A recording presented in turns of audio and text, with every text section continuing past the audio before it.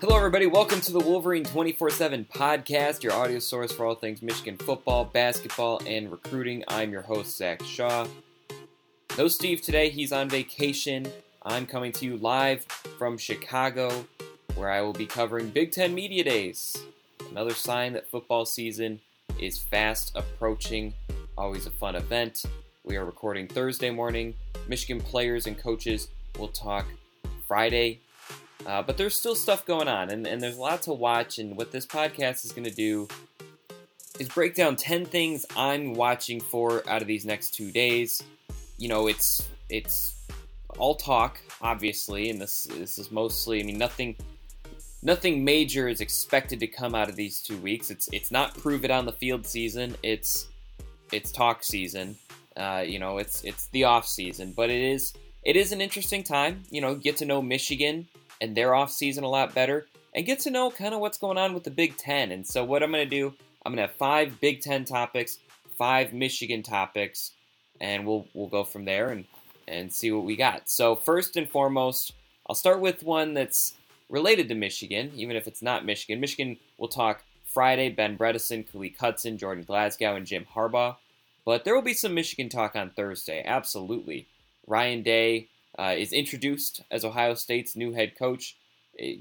Second time this century, that Ohio State has a new coach, and it's a different kind of atmosphere. Jim Tressel had that aura around him. After the first few years, after he won the national title, and Urban Meyer, he comes in with 2 national titles. Ryan Day doesn't necessarily have the credentials, and that's not to say he wasn't a good hire. It makes a lot of sense. But it'll be interesting to see how he handles kind of his first true, in my opinion, moment in the public spotlight. Obviously, he was made available this spring. All signs point to him being, totally prepared for this job. But it is different. There's going to be over 100 reporters at his press conference. They're going to ask him. It's kind of like Super Bowl media day sometimes, where you're getting asked all sorts of weird things. He'll definitely be asked a lot about the Michigan rivalry. I know Ohio State's dominated it, but it's still really, really relevant information. And it is interesting because, on paper, you can make a case for Michigan ahead of Ohio State. I don't know if I would make that case, but others certainly could. And so it'll be interesting to hear his thoughts on the rivalry, what he wants to add to the program. Because one thing to keep in mind with Ohio State, too, is they were not, they were a great team last year, but they were not their typical great. Their defense wasn't quite there. The offense had some elite talent, but it didn't always click at the right times. Purdue loss is a very good example. The Nebraska game, the Minnesota game, against Michigan, it worked just fine. But there were moments of frailty, maybe not. Frailty might be stating it too strong. Of vulnerability, and they lose a lot of talent, as they do every year. And they're in a rebuild, or they're in a reload kind of atmosphere where they don't really need rebuilding seasons. But I will be curious some of his thoughts on the defense. They did add some new coordinators, just like Michigan did for its offense, and some new assistants. Certainly a lot of talent. Ohio State has 45 4- or 5-star recruits. That's a lot. But, yeah, I'm curious to hear Ryan Day, and so that's something I'm keeping an eye on. That's kind of the storyline I have circled for today. The other one that I have circled for today, we'll see just what it is, but this is more or less Jim Delaney's farewell. It's by this time next year, Kevin Warren, the current COO of the Minnesota Vikings, he'll be the new Big Ten commissioner, and so Jim Delaney's 30-plus years in charge are coming to an end. And I know there's some Michigan fans out there. I don't know if this is every school, but Michigan fans really don't like Jim Delaney. And there's some, I don't think he's the perfect commissioner. I think he does a lot of boneheaded things. But he has done a lot, and he has really changed how college athletics go in the Big Ten. The $53 million in annual Big Ten network revenue, he gave himself a $20 million bonus, says something about him. But at the same time, hard to argue that he hadn't earned it. Negotiating those deals, and even last year, they were still trying to make sure the Big Ten Network was carried everywhere, or carried in all the places that it is now carried. And so, he it's not all him, but he gets some credit for that. I think, again, not a commissioner specific thing, but he does set the tone for the Big Ten. I think the Big Ten is the most athletically competent conference among the major college sports. The SEC has some natural advantages in football and baseball, but the Big Ten has gotten really good. I mean, how many schools are bowl eligible and making the NCAA basketball tournament these days from the Big Ten? Purdue was not a program that really had much of, they had basketball history. That's not true, but it just seems like year in, year out, they're doing really well.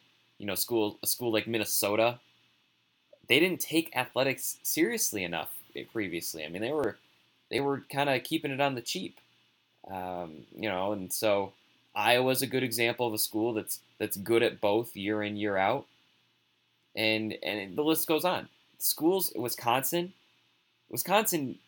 30 years ago, I mean, they had sports and they had fans, but I don't know what Jim Delaney's thoughts on how the Big Ten has changed, but I think one thing that's definitely changed is how many schools are competitive.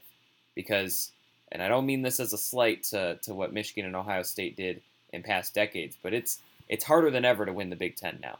Because everyone's got the resources, everyone's got nice facilities, everyone's able to keep coaches and pay coaches and win bidding wars with, even Purdue beat out Louisville and others for Jeff Brom.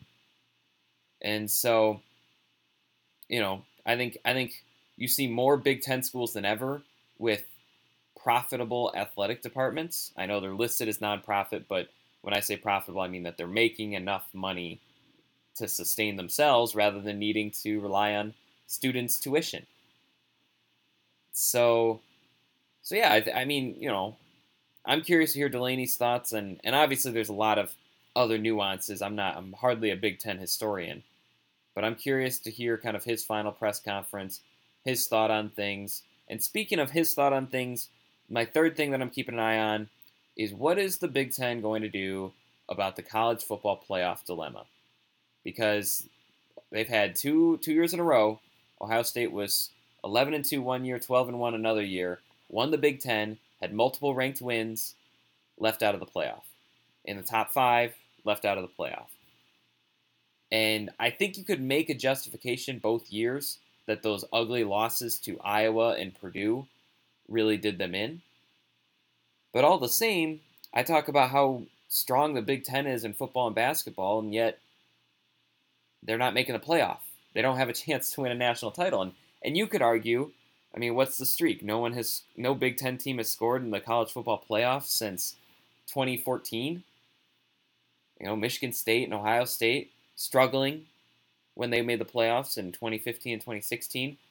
And so what can the Big Ten do to put its best competitive foot forward?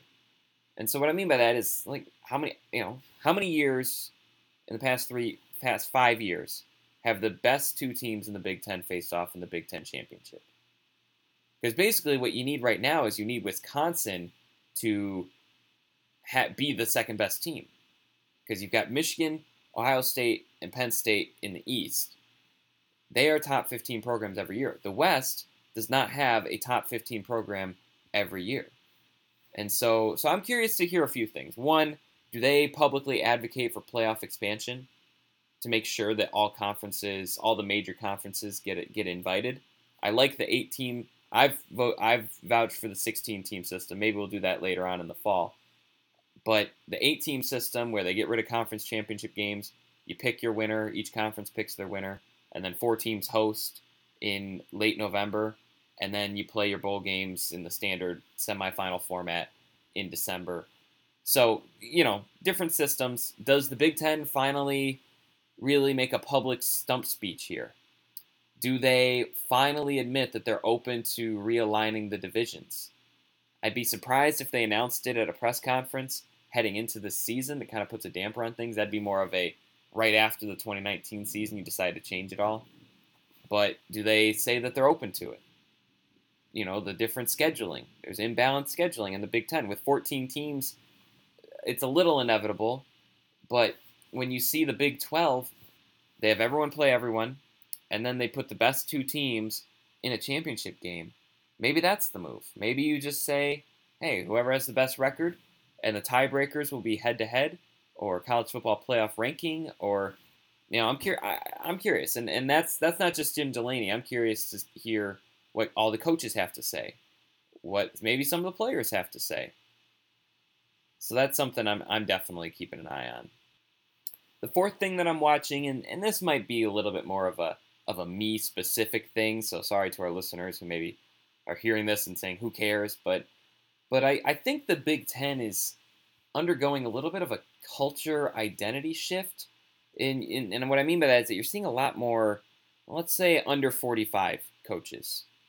Coaches who are younger, they're not Joe Tiller, they're not Lloyd Carr, they're not Jim Tressel, they're not these old school grandpa-looking guys who dress really well. They probably dress still nice still, but PJ Fleck, pretty young.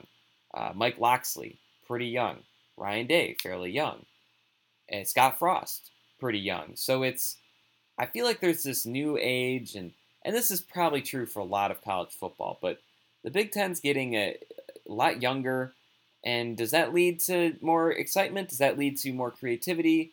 Does that lead to maybe better recruiting? That's been kind of the sore spot for the Big Ten, is that, there's not as many good football players in the Midwest as there are in the South and so on, but are they able to draw those recruits? Maybe.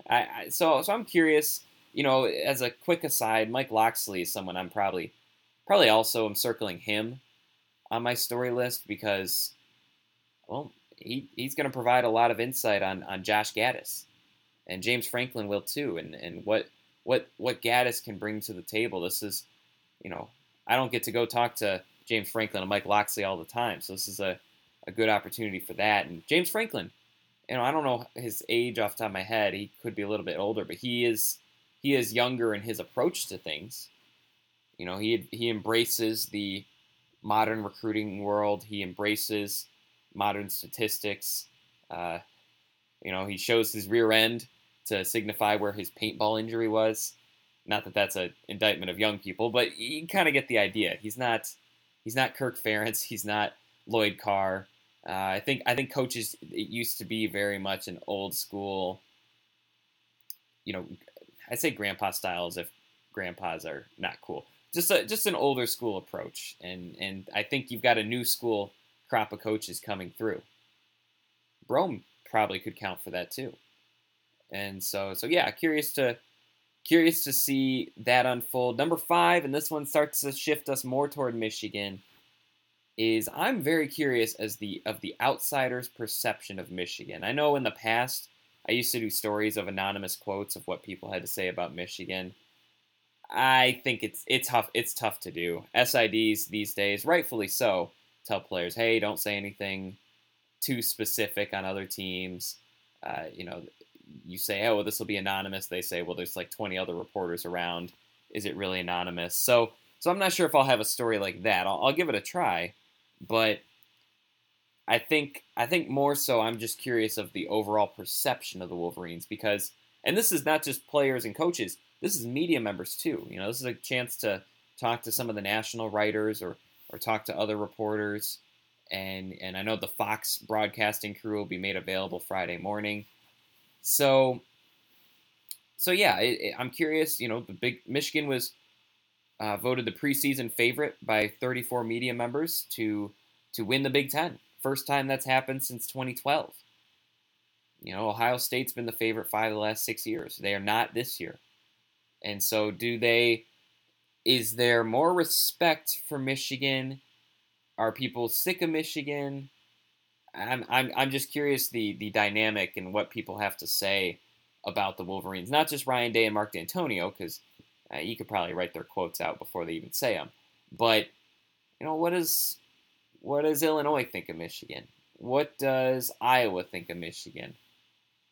Maryland. What is the perception of the Wolverines? Are they rightfully seen as the favorites, or do people really not agree with that? So those are some of the things that are not related to the Wolverines, or at least that aren't coming out of the Wolverines' mouths that I'm watching. And so anyway, with that, we can shift over to 5 things I'm watching from the Wolverines. On May 23rd, I want to go back to normal. What's normal? The Paramount Plus original series, Evil, returns. We've already hunted werewolves, demons. And now what? A baby Antichrist? Okie dokie. Prepare yourself. You will not beat us. For the end. I have visions of hell. Make it stop, make it shut up. You're not gonna survive this. Evil, the final season, streaming May 23rd, only on Paramount Plus. Number 1, what are we getting out of Jim Harbaugh this year?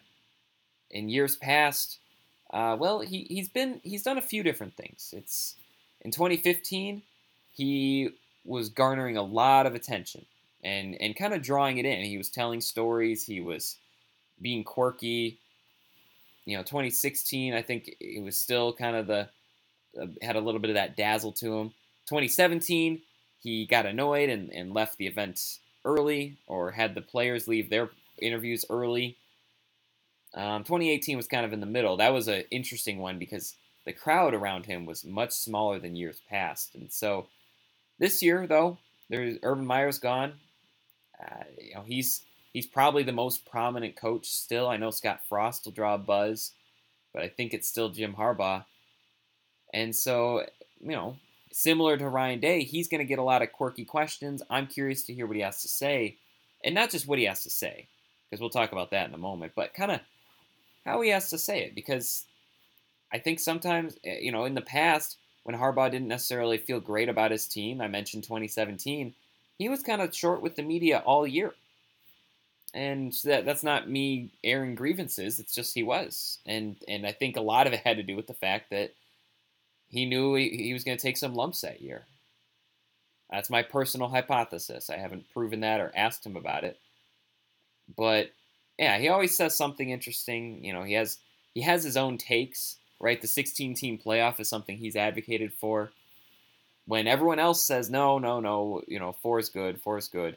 I mean, he said, no, I want 16. and this was before he missed a playoff appearance even. This was back in 2015 he said this.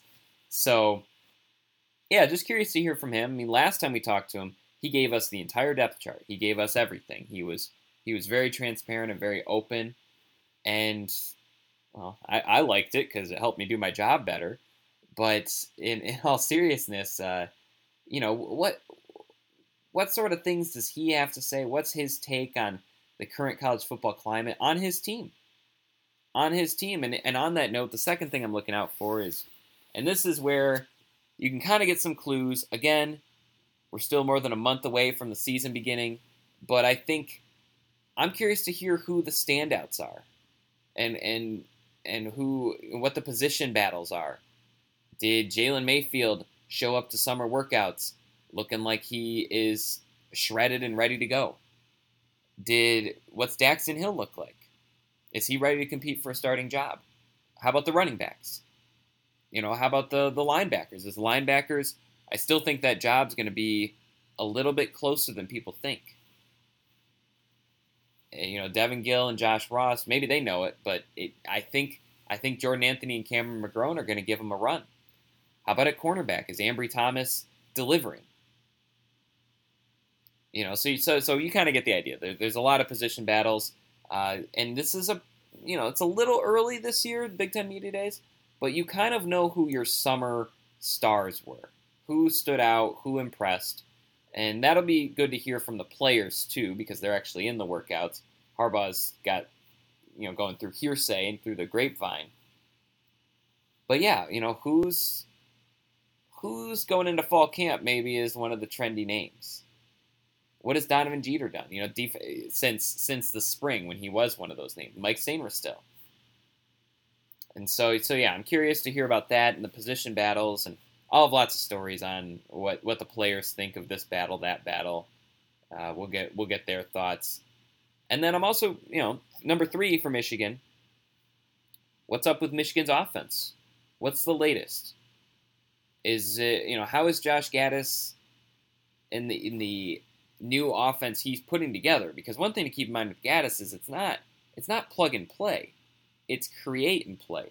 He's creating an offense. Now, of course, he's always had plays that he's going to use, and there's been breakdowns about some of the concepts of Alabama and Penn State that could be implemented in Ann Arbor. But he is more or less devising the first ever Josh Gaddis offense. So what does that look like? What is he doing with the running backs? What does that mean? What is he doing with the tight ends? What is he doing with the offensive line? I know he's not coaching the offensive line, but what's his impact? How does it change what the O-line does? And so, we heard a lot about it in the spring, but I wonder if, the 3 months since then, are there any new takeaways? Are there any new ideas being implemented? Do the players have a different perspective of how things work? Because in April, it was still kind of the new thing. And they said, I remember Sean McCune told me in April, today in the spring game, this was our first time really just doing it clean and crisp all the way through. Because they had a pretty mistake-free spring game. And I don't mean drops. I mean doing the right calls and right routes and, right reads and everything. So, what's it look like now? And so I'm curious to hear from Brent Bredesen. I wish there was an offensive skill position player. I understand why they chose Glasgow and Hudson, but also curious to hear their thoughts. Speaking of them, I think the biggest questions for Michigan this year, other than who's taking carries at running back and how good is the offense, most of them are on the defensive side of the ball. They lost 6 starters. They lost 4 first-team All-Big Ten players in Rashawn Gary, Chase Winovich, Devin Bush, and David Long.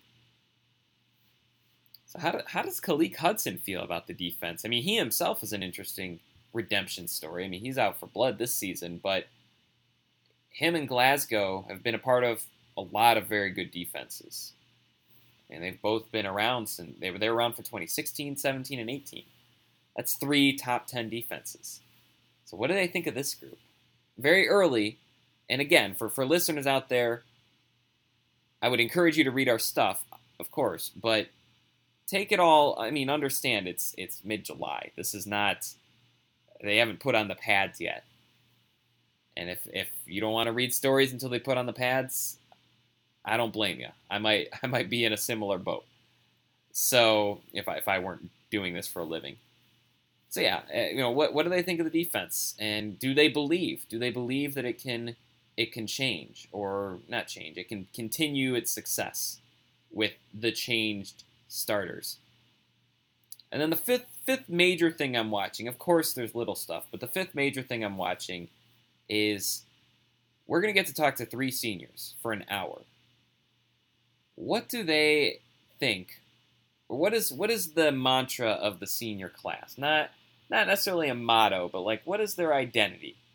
Because if you go back through Michigan history, and some of you maybe have, but if you ever talk to former Michigan players, the teams that are great, one of the first things players will say was how great that senior class was. There were outliers. There were overachievers.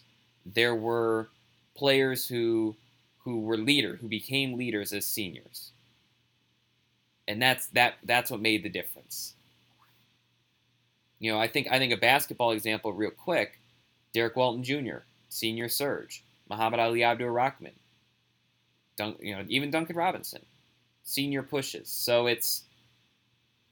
and football is even more so because it's such an experience-driven sport, and you have a lot of seniors. It's not 1 or 2 players that make a difference. You need everyone.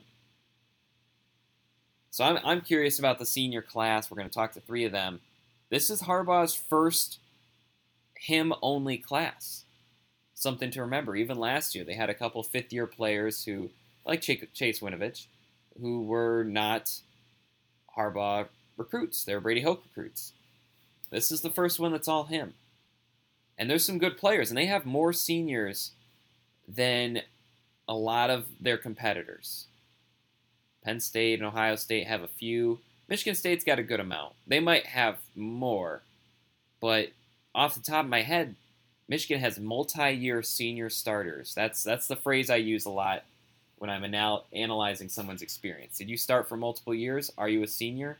Because Josh Metellus, Lavert Hill, Khaleke Hudson, they all are. Ben Bredesen, Michael Onwenu, they are. Technically John Runyon Jr., and Shea Patterson. So senior quarterback, a lot of seniors on the offensive line, enough seniors in the defense. I mean, you are going to need new players to step up, but this team can be driven by its seniors. It can. And so I'm curious to hear their thoughts on that. Some other small things, always fun to hear. There's little quirky things. Always fun to hear players' stories. Ben Bredesen's been put in front of the media a lot. He's always been really gracious and talked for as long as anyone wants him to talk for. There's been times where they said, a couple more minutes with Ben, but he says, no, that's fine. I can stay out here. It's probably why he's at Big Ten Media Days. Jordan Glasgow, I feel like we've talked to him, and obviously we've covered a Glasgow for, since 2013? So we've heard the Glasgow story. Not that it's not unique and really impressive, but I'm really curious to hear from Khaleke Hudson, because we get him, but we get him in more of a serious game preview, game review type setting. We haven't gotten him in the let's hear your story, let's hear who you are setting. So I'm curious to hear him. I'm always curious to hear about the freshmen or the summer standouts. I mentioned that earlier. And then some of the silly things. Who's the fastest on the team? What did you do this summer? Because I know football makes it tough to go on internships, but you might get some interesting stories or hear some fun things. So there's lots of little things too. Hopefully this was a good primer for what to expect. There should be lots and lots of stories. Josh Henschke will be here with me as well. So follow our stories over at the MichiganInsider.com, Michigan.247sports.com. And so this was the Wolverine 24/7 podcast. A little bit shorter, but at the same time, no Steve, and we'll have lots of takeaways from Big Ten Media Days. And maybe on Sunday or Monday, we'll do our takeaways and kind of recap what we learned. This has been the Wolverine 24/7 podcast. Hope you had fun. Hope you learned something. We'll see you next week.